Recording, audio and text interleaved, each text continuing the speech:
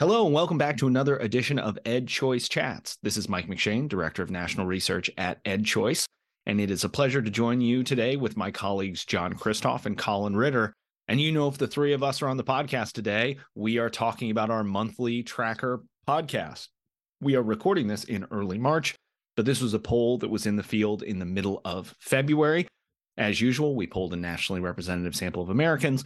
We oversample parents to get a nice, wonderful national sample of them as well.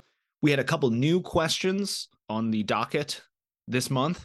We had some new responses to old questions. So there's lots to talk about. So I think we'll just jump right into it. So in our first segment, we are going to talk about our Cleopatra's Pizza Hut most surprising number of the month. John Kristof, what caught your eye? So I'll start by taking us in a very high level view here. Every time we've conducted this survey, we ask what is kind of a fairly common question in education polling. How do you feel about the overall direction of K-12 education? And we give people two options. You can either say it's going in the right direction or it's off on the wrong track. And then, all the questions after this we ask them are a lot more specific, and we'll talk about that later. This is just to try to get a pulse of how people are feeling about education in general, which I think captures the zeitgeist a little bit. And it snuck up on me a little bit because this question I've associated with being very stable over time. And in some ways it is, but big surprise, this month, it's not a huge change from last month. The percentage of people who say that they feel K-12 education is going in the right direction, not a huge shift, but another small downtick. And we're now at a point where we're kind of near the lowest numbers that we've ever seen as far as, the general public feeling K-12 education is going in the right direction. So when we ask about the local school district specifically, about a third of people say that's going in the right direction. Broaden it to the state level, 32% of people say it's going in the right direction. Broaden it out to the whole nation, which is people are always most pessimistic about. It's down at 23% of people saying it's going in the right direction. So that's pretty low. Those are numbers that we haven't really seen something like that since the Delta wave of COVID way back in the day. Kind of like the late 2020, early 2021, the Delta Omicron period, beginning to lose my sense of COVID history a little bit. And again, it's not like there's a catastrophic change that has caused these things to plummet. It's just over the course of a number of months, you'd see some creeps up. We saw a surprise spike in like September, but then it would just go right back down. And anyway, it's just slowly been creeping down over time. And now people are about as pessimistic about K-12 education as we've seen in a very long time. And maybe now is a good time to ask why and figure out what's going on. What are people looking at? What are people wanting to see from their education system that they're not seeing? Do people feel like we're prioritizing the right thing, the wrong thing? Maybe it's just a good time to, when you realize the numbers are that low, maybe it's a good time to figure out what's going on. What are we missing? Because it's important to not let the gradual decline let us miss that there is a decline. No, for sure. Absolutely. Well, mine for this month is our question around micro-schooling. I was really surprised by this one. For those of you who listened to the podcast last month, for the first time, we asked a question asking parents if they had enrolled their children in a micro-school. So these are sort of purposefully small schools. We set the limit at like 25. It's kind of arbitrary, but somewhere in there, purposefully small schools. And we were really surprised because 8% of parents, and even when we asked the question slightly different ways last month, 8% of parents said that their kids were enrolled in micro schools. And while that might not sound like a lot, it's actually huge. That would make them like bigger than charter schools, probably make them bigger than Catholic schools. I mean, big networks of schools that we think about, suddenly almost overnight, this whole new sector would have emerged. So if you remember, we sort of mentioned on the podcast, we weren't entirely convinced that those numbers were real. So we talked with some of our friends, the great Don Seufer, who runs the National Microschooling Center, some others, and we said, look, this number seems high. How might we be able to tweak these questions, maybe be a little bit more accurate? And to be perfectly honest with you, sort of like, how do we tweak this question to like bring this number down? Like, what are the ways we can ask this, sort of weed people out who answered this? And so some of the great feedback that we got was like, oh, well, maybe some people are doing this like part-time. And those were people that were answering it. They're enrolled in a full-time school normally, but they're doing something on the side. So what we did was we re-asked the question this month. We asked a very general, just, is your child enrolled in a micro school, where we just say, micro schools are small learning environments in K-12 education, typically enrolling no more than 25 students. Do you have a child currently enrolled in a micro school? We also experimented by giving people a separate question, which said all of that stuff, plus these schools are organized as shared learning for homeschool children, as private schools, or even using public charter, regular public school spaces. Students attend micro schools full time. Micro schools can be required to follow state and local rules depending on the public, private, homeschool status. Do you have a child enrolled in a micro school? So again, 2 ways to really try and narrow down who we're talking to. Again, thinking that the number would go down. It did not go down. In fact, it went up. The basic question that we asked without information, generally talking about micro schools, this month, 10% of families said that their child was enrolled in a micro school. And the second question, where we were even more clear, you have to be enrolled full time, have to follow rules, etc., 11% said that their children were enrolled in one.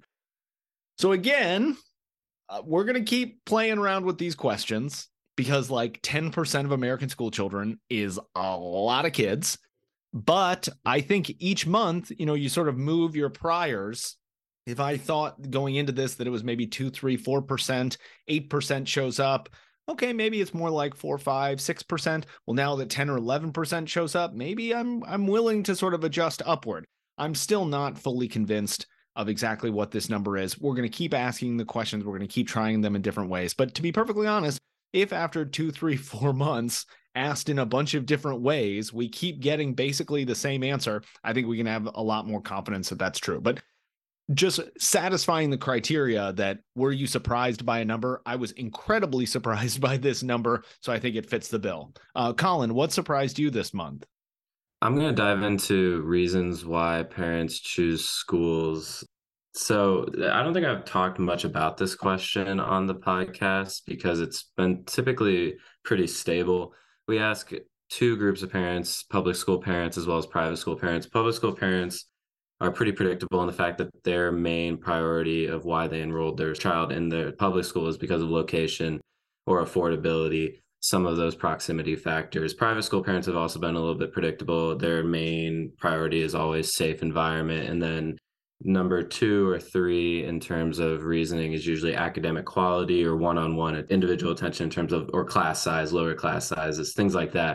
And typically results don't jump super high or fall really low in terms of prioritization. But private school parents this month really seem to prioritize structure. Structure had a 17% bump up to 35%, so nearly doubled in terms of importance.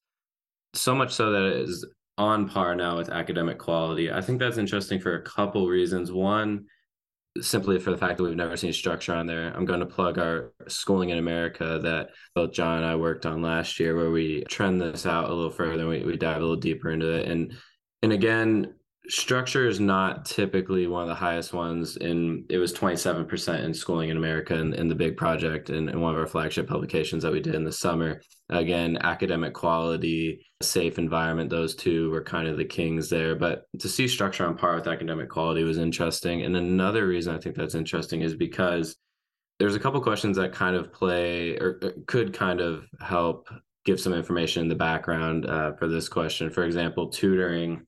Private school parents, I'm kind of double dipping here in multiple questions, but private school parents, in terms of demographics, for those who are most interested in tutoring, private school parents were number 1 at 66%. So 2/3 of private school parents indicate that their child is getting tutoring outside normal school hours. So maybe that talks to the fact that academic quality as a prioritization for why their kid is going to private school dropped 11% and is now on par with structure. I think that's worth talking about.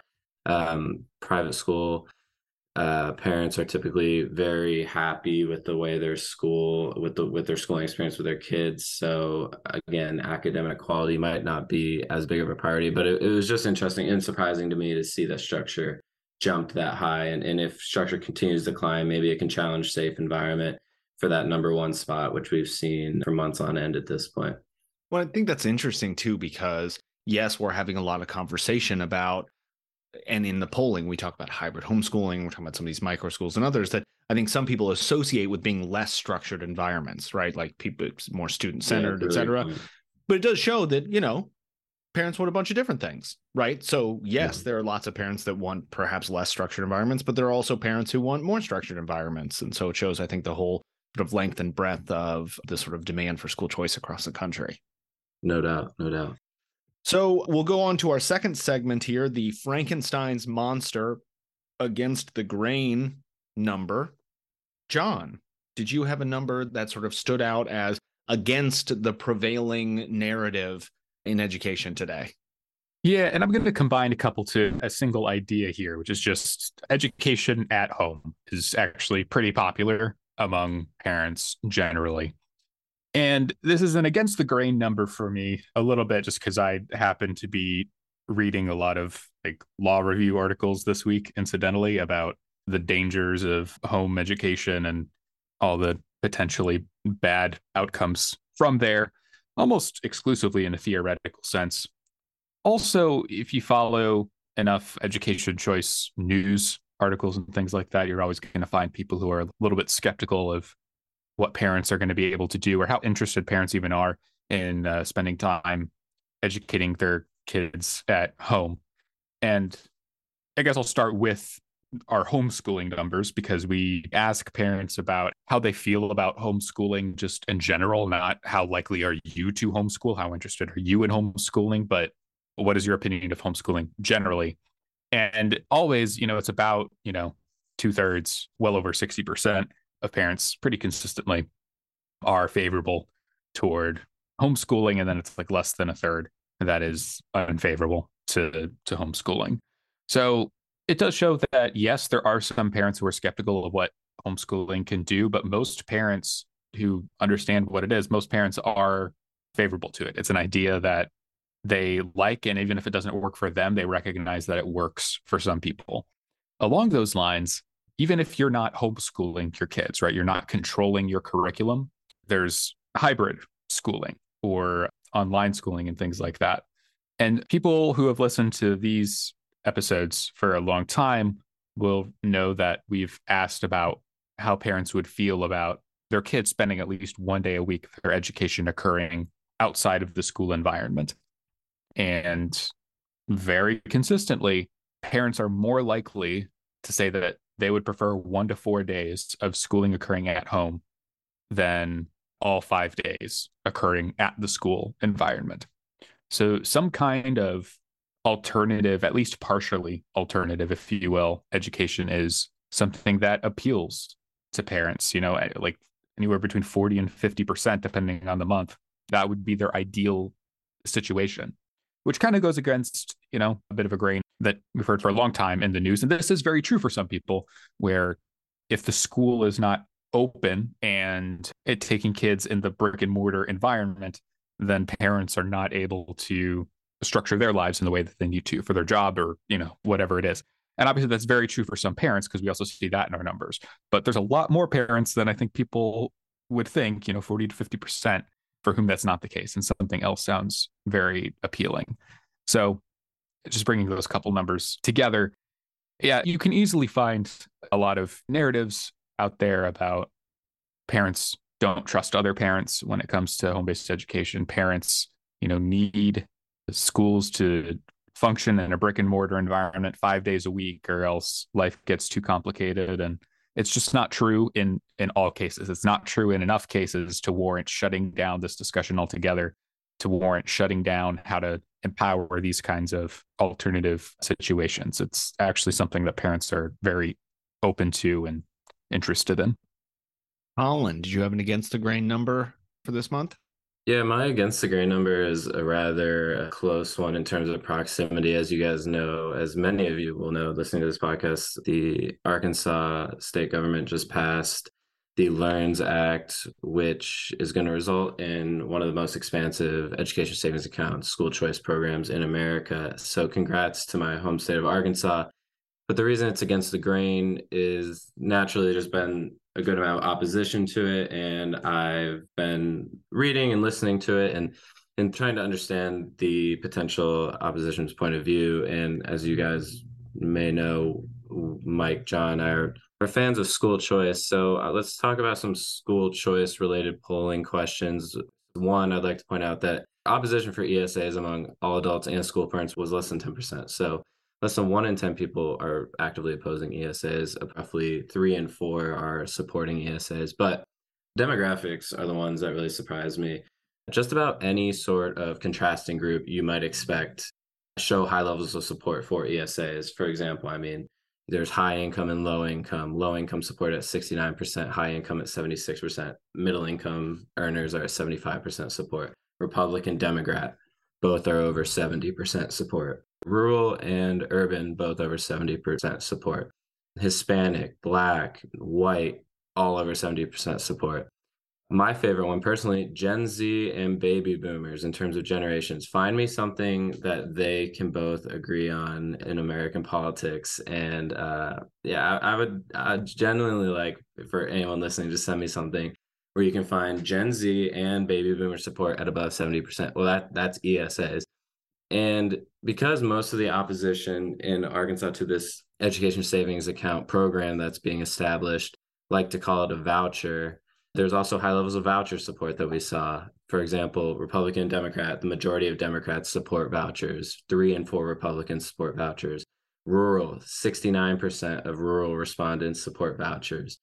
Urban, 66%. There's high levels of support for vouchers, even though it's not a voucher program because Arkansas already has a voucher program. So if this were an expansion to that, they would just expand the Succeed Scholarship, but instead they're creating a whole new thing, education savings account program that people oppose this bill still haven't seemed to grasp. But that is against the grain for me personally, even though that I know, and most of you know, that education savings accounts are super popular.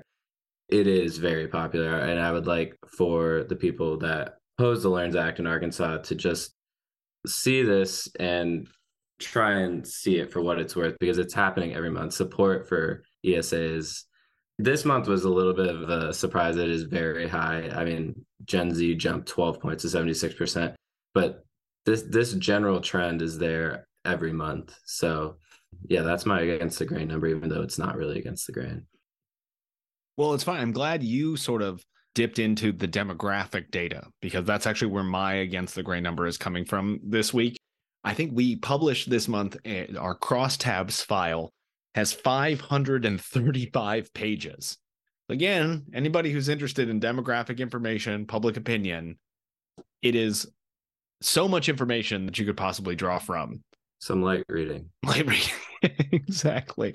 So we asked a new question this month, I believe it was new this month, about gifted and talented programs. And so we asked, how many of your children, if any, are taking at least one gifted, advanced, or honors class at his or her school? And what we found was that 48% of parents said that they had at least one child in a gifted and talented class. Now, I don't know if that's with the grain, against the grain, surprising, unsurprising. I was probably a little surprised by how high that number was. I probably thought it was going to be a little bit lower. But if you think about it, only taking one class, maybe the student isn't enrolled in all of them. They might only be taking one honors class. So it might make sense to see about half of students in those. What was against the grain for me was looking into the demographics of who's participating. So if we looked at the top percentages who said that they had at least one child in a gifted class, what demographic groups were most likely to say that? Now, the top ones shouldn't necessarily surprise us. Private school parents at 71% and parents with a bachelor's degree at 64%. Okay, that sort of makes sense. Those at the bottom, the least likely, probably make sense. The two lowest at the bottom are rural and small town. 40% of parents that identify in a rural area and only 29% of small town. That might make sense. They're going to smaller schools. They probably don't have the same sort of breadth of courses that are offered. This is sort of longstanding problem in rural schools. But what stood out to me was on the next most popular, or the groups that had the highest percentage, you have Hispanic parents at 57%, suburban tied 57%, and then Black parents at 56%. If you've been following the news lately, the Wall Street Journal just had a story, I think a week or two ago, talking about how gifted and talented programs, some school districts are shutting them down because not enough Black and Hispanic students are participating in them. And some of this data made me start to think, I wonder if the that may be a more isolated case than is true. So I went into those demographics, and the question is asked in kind of an interesting way, because we say, do you have one child in a gifted program, two children, or three children? So you have to actually kind of do the little bit of math where I basically had to take all the folks who said that they didn't have any children and then take the inverse of it to figure out who did. If that makes any sense, good luck. The long and the short of it is I did a little math to find out that percentage of families that have at least one child in a gifted class. Here's the breakdown by we have our four kind of racial and ethnic groups: Black, Asian, white, Hispanic. Black families, 56%. They were the most popular, or they were the group that had the highest percentage saying that they had a child in a gifted and talented program. Next was a tie between Asian and Hispanic respondents at 52% each, and white respondents actually came in last at only 46%. So again, there's a bit of an issue because obviously the samples of each of those individual groups is different and their percentages in the general population are different. But I think it's definitely an against the grain idea. If you ask most observers in education and say, hey, we asked our nationally representative sample of parents if you had a child enrolled in a gifted and talented program, we broke it down by race. If you were making guesses as to what races would be most represented or least represented in these, I don't think that's necessarily how it would have worked out.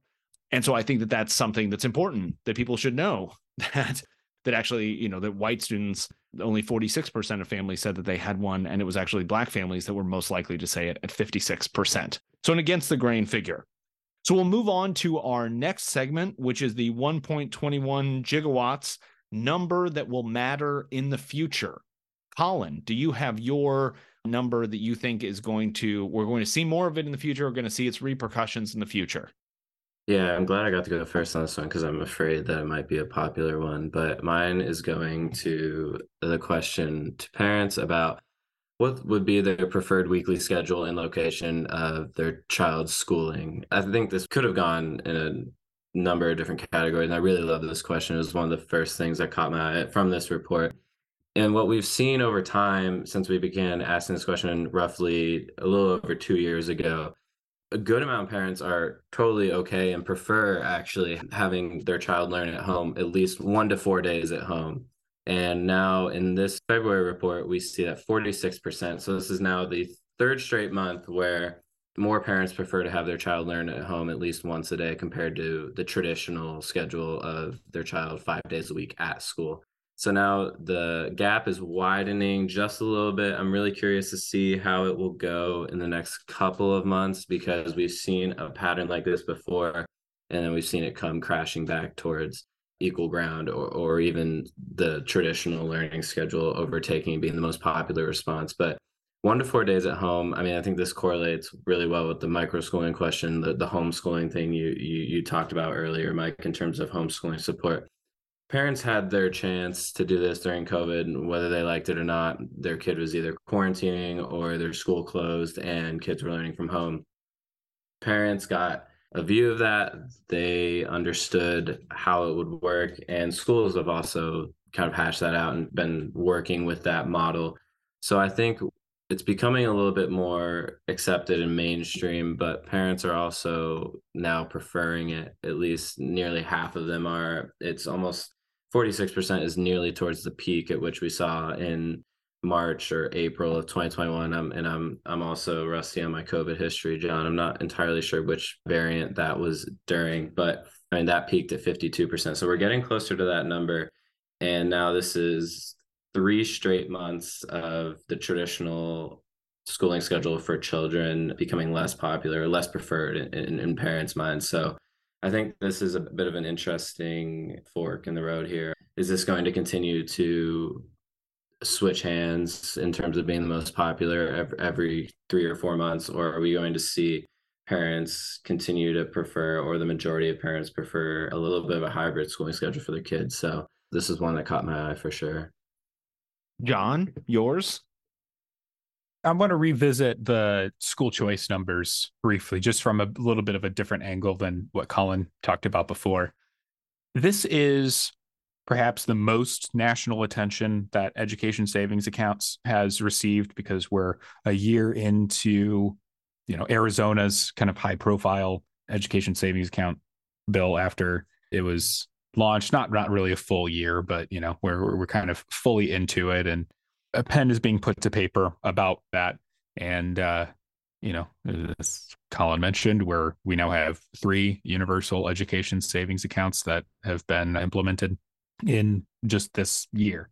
So that's a lot. And, a lot of people are writing about education savings accounts now. And it's a term that not as many people are familiar with as something like school vouchers or charter schools. And we know that because we ask people, their questions about their opinions on these things, and we allow them to say, I've never heard of this before. And the never heard answer is always highest for ESAs. But something that I've been on the lookout for is, as ESAs get more attention, and maybe a little bit more negative attention from people who don't think choice is a very good idea, will people be maybe less inclined to support it, just as part of like expressing what they see as like a political identification or something like that? And we saw this a little bit in 2016, which was just a very polarized time, or like right around that time with the presidential race. Then, of course, like everything shot back up afterwards. So anyway, I was just wondering if this would look like one of those polarized times, or we would see a little bit of a dip in ESA support, specifically since some people are trying to call ESAs vouchers and things like that because they think that vouchers are a more negative marketing term. And so we're going to call ESAs vouchers and ignore the differences in mechanism. And lo and behold, ESA support is up 8 percentage points this month over last month. So that's just not a concern right now among all adults, parents or otherwise. 73% support ESAs this month. And of course, it is higher among school parents and, all the demographics that Colin talked about earlier. So as we go through the spring, as we go through the legislative session, and people are writing what they will about school choice issues and these new bills, it'll be interesting to see if this changes at all over time. But I think this is a very encouraging sign for people in our kind of position where we really believe in these ideas, but we know that messaging is just a big part of any kind of idea. And it doesn't really matter what you believe in policy wise, you understand that messaging is it a little bit, which is, why ESAs matter and why if you oppose ESAs, you call them vouchers. So I think it's a really encouraging sign that people kind of get it. People get that there is a distinction. People are not necessarily buying into the negativity to the degree that I think opponents of choice and ESAs would hope for. So this will be something to watch through the near future in the upcoming months through the legislative session to see if, this kind of jump is sustained, or at the very least, like if support is just maintained as what it has been. I think that's also a very good sign. At well over 2/3 of the general public and well over, 3/4 of parents, that maintains through all of the newfound attention that ESAs are getting. I think that's a very good sign that, we are right. We put our finger on the pulse correctly here, that the customizable education that ESAs provide, which is something that, tax credit scholarships and charter schools and school vouchers just can't do to the same degree, that resonates with people. We've been saying that on this podcast and kind of throughout our organization for a long time. And that idea has appealed to people more than all the other ideas, although the other ideas also receive a lot of support. It'll be interesting to see how that rides the waves of all the new attention ESAs are getting. John, you also made a top flight meme recently. Those of you that are on Twitter, you guys should find John. He did a fantastic meme expressing his frustration when people confuse or deliberately obfuscate the differences between vouchers and ESAs. I don't want to give the whole thing away. Check out John on Twitter, top flight meme. Combining my love for education, freedom, and The Last of Us. Yes. Mine is actually a pretty simple one. We've been asking this question for a long time about tutoring. I've probably used this before as my 1.21 gigawatts. But we asked this question, is your child getting tutoring outside of regular school hours this year? This month, only 14% of families said that their kid is getting tutored. I'm just throwing it out there. I think more than 14% of American school children need tutoring, need post-pandemic tutoring or just tutoring in general. Probably more kids need that. And so I think that's going to matter in the future. I mean, right now, 41% of families we sort of put under the umbrella that they're either have a tutor, they're looking for a tutor, they'll be looking for a tutor soon. So while only 14% actually have one, 12% are actively looking, another 15% said they'll be looking. So, but even generously, if we say all 41% are going to get tutoring, that means 59%, which lines up with the 59% who said, my child does not need tutoring at this time. I have a sneaky suspicion that some of those folks might, for reasons that have been documented in the news media and others, that schools are not necessarily being super transparent about where kids are. I think there's a lot of happy talk going on in schools that it was like, oh, the pandemic wasn't that bad. We're back to normal. Everything's going to be okay. I just, from my own reading of the data, makes me think that's probably not true. And so I think this is just going to matter in the future, right? I think that those children that are getting the remediation that they need, getting the tutoring that they need, that is going to bode well for them in the future. And some of these students that aren't could be in for a rude awakening when they sit for the ACT or the SAT, they try and meet with success in college, any of that sort of stuff, when they think they're doing better than they actually were. So I think we'll be able to sort of look back in the future and say, well, who in the aftermath of the pandemic was able to get access to good tutoring, who didn't, and how did their paths diverge? So we're going to end here. Our last thing, we're going to do a sort of lightning round because we're sort of bumping up on the end of time here. So the last question that we'll do is what we've identified as the most important number to parents. So if we're specifically thinking about parents listening to this podcast, parents looking at our data, what do we think is the number that is most important to parents? John, what is your number that is most important to parents?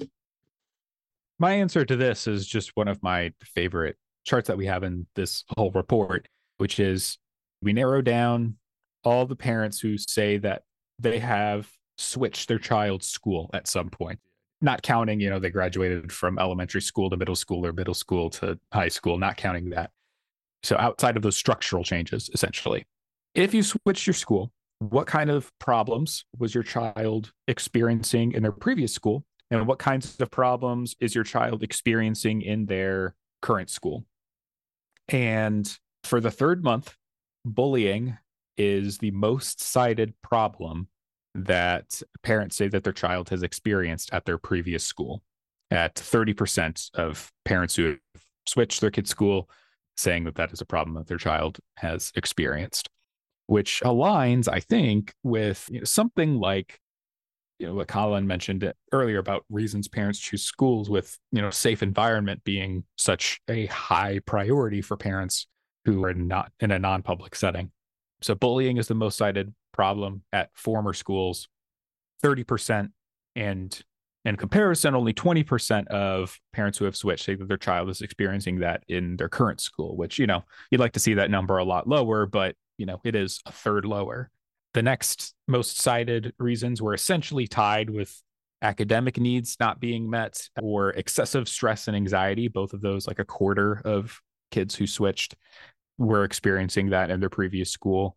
Kids were fairly likely to be also experiencing stress and anxiety at their current school, but it was 5 percentage points lower. That's a drop of like a fifth. And there was a huge difference between former and current school when it came to academic needs not being met. So switching school seems to be really effective in making sure that a kid's academic needs are met. When a parent picks a new school for the kid, they're able to find something that meets the academic needs better, essentially. So I think this is really important to keep in mind as we talk about parents who are seeking something different. It is a lot of times just a very sensitive issue to making sure that their kid is doing well, whether it's, short term with just trying to do well socially and emotionally with bullying or stress and anxiety. Like, those are really serious things that parents would have to consider. That I think it is empathetic policy to try to figure out how to empower parents to get their kids in an environment where they're not experiencing those things on a daily basis. Because if you are experiencing those things, you are not learning very well. Or even if you're not experiencing those things and you're not learning very well, school's not doing what it's supposed to for you. I think it is just good empathetic policy to listen to what parents are saying the problems are. And you have to imagine all the parents who have not been able to switch schools for their kids, right? Whether, they can't afford tuition, they can't afford to move. How many kids are experiencing bullying or excessive stress and anxiety in their current school, and they still have to go into that environment every day, right? That's something that we would be really concerned about if an adult was going into a work environment where they were being bullied or experiencing stress and anxiety every day. And I think we should, have that same empathy for children, of all people in our society. So I think it's just good policy to listen to this and recognize these are the problems, the biggest problems that parents are saying that they're facing at previous schools. And it's good policy to empower trying to get something else to happen so kids can, grow to their best selves. Sure. Colyn, what number do you think should matter the most to parents? I really like that one from John. And it's funny you brought up Last of Us memes. There's a scene in one of the middle episodes where Joel is talking to Ellie and he says, "You deserve a choice," like very explicitly, and with subtitles, it can easily become a meme. I'm like, oh wow. Joel's a school choice guy, even in an apocalyptic world. But John mentioned a really good stat, and it's the fact that many of these issues that these parents are facing and these children are facing and their parents are reporting are not happening as frequently at their new school. So I think that highlights, one, just the importance of having options, but also understanding what options you have in your state. So we've been asking a really, really good question in our school choice section of the report, asking parents about choice policies and if they're aware of any of the following types of choice in the state that they live in. So charter schools and open enrollment are two relatively mainstream compared to ESA's choice programs that parents are pretty aware of. Vouchers, parents are more aware of than ESAs, but less so than charter schools, for example. But ESAs, there are more respondents in states that don't have ESAs than vice versa. So that's worth noting. But in states that do have ESAs, parents are equally as likely to incorrectly state that they don't have an ESA program than they are to correctly state that they are aware of the ESA program in their state. So half of parents don't know that there's an ESA program in their states. Why is that the case?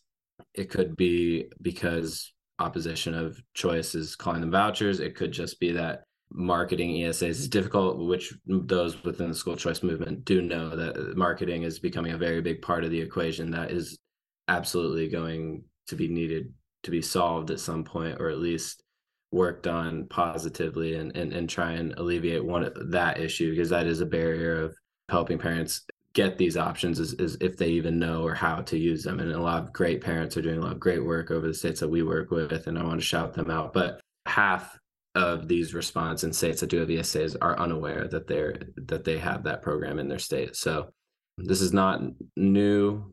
Many of us know that this marketing and understanding of ESAs is an issue, but it's worth noting for parents for sure, especially as states like Arkansas and Iowa and Utah pass really good ESA bills.